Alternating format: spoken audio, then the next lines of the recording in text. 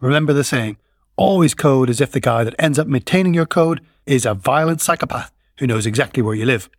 Trust me, I've been part of some of the managed service provider transitions, and those companies seem to have a hiring preference for psychopaths. Some even have a policy, I'm sure. Hi, this is Neil Benson. Welcome to Amazing Applications, episode 124.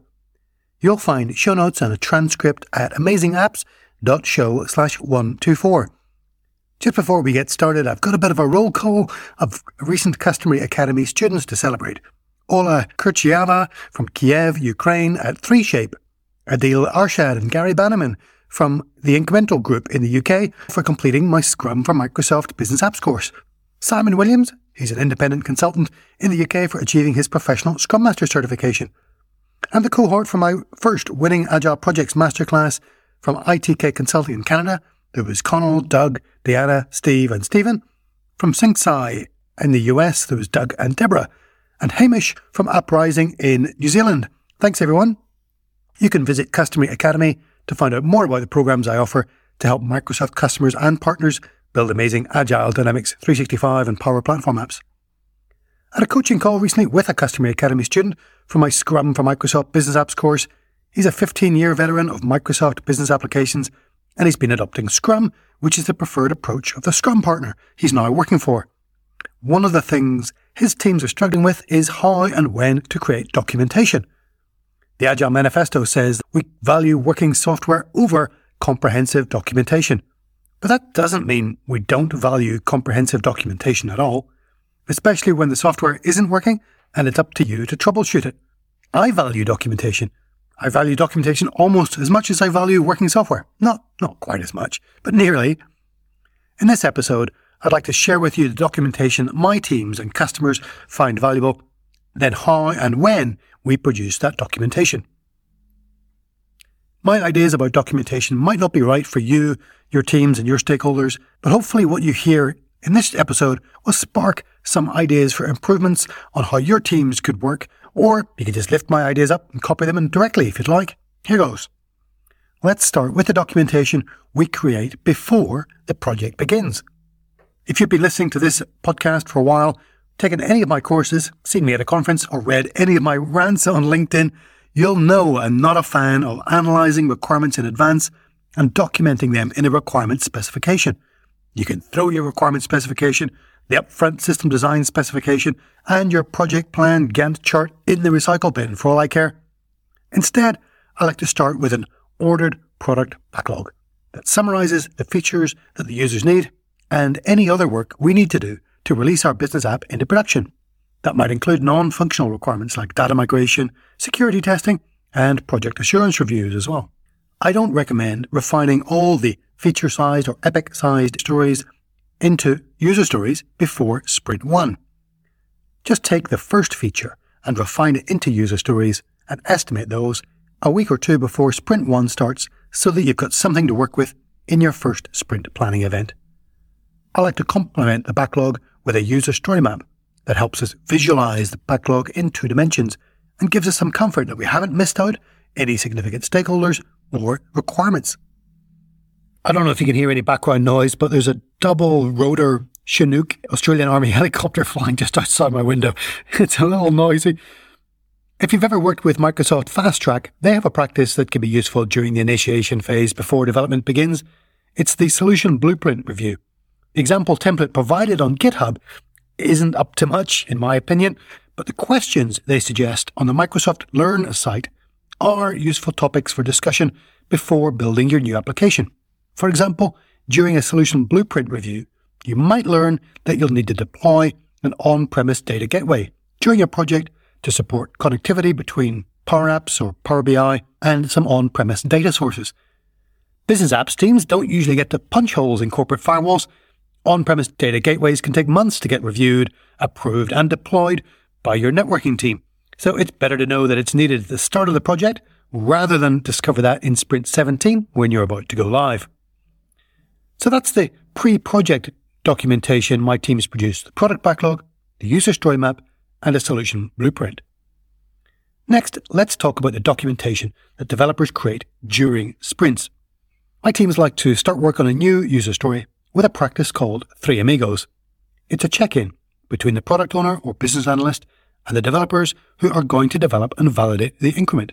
That's usually an application maker or a professional developer and a tester. After the Three Amigos, once everyone's clear on their plan for the story, the tester will start writing a test case to validate the increment once it's built.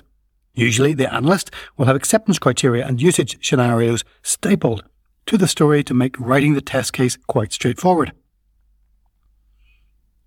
If the increment involves writing custom .NET code, the developer will start with unit tests. Those unit tests and functional test cases are a type of documentation. The thing I like about tests is that you can read them and get an understanding of exactly how the application should behave.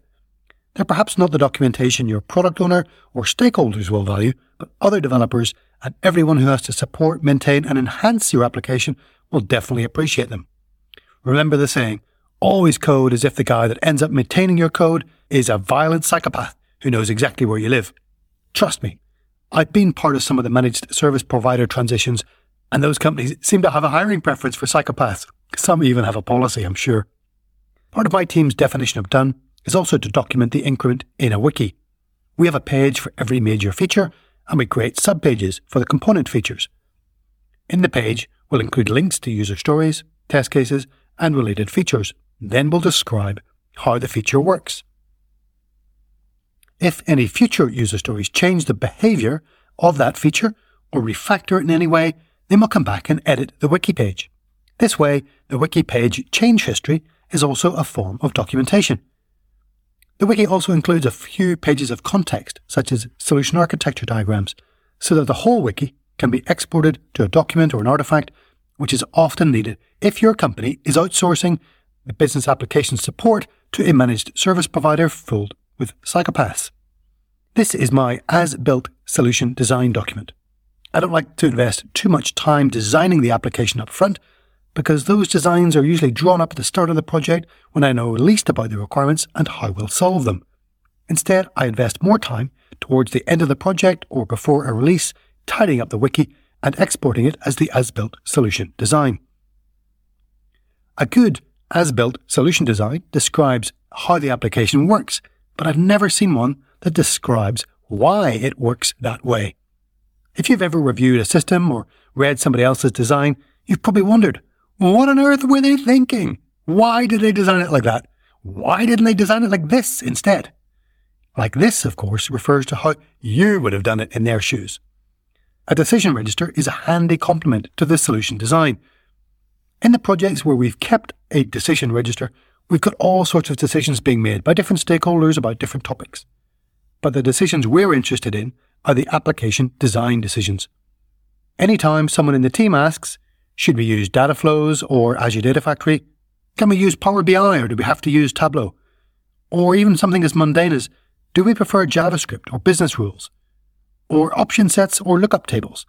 Your team is about to make a design decision. Take a moment to document it.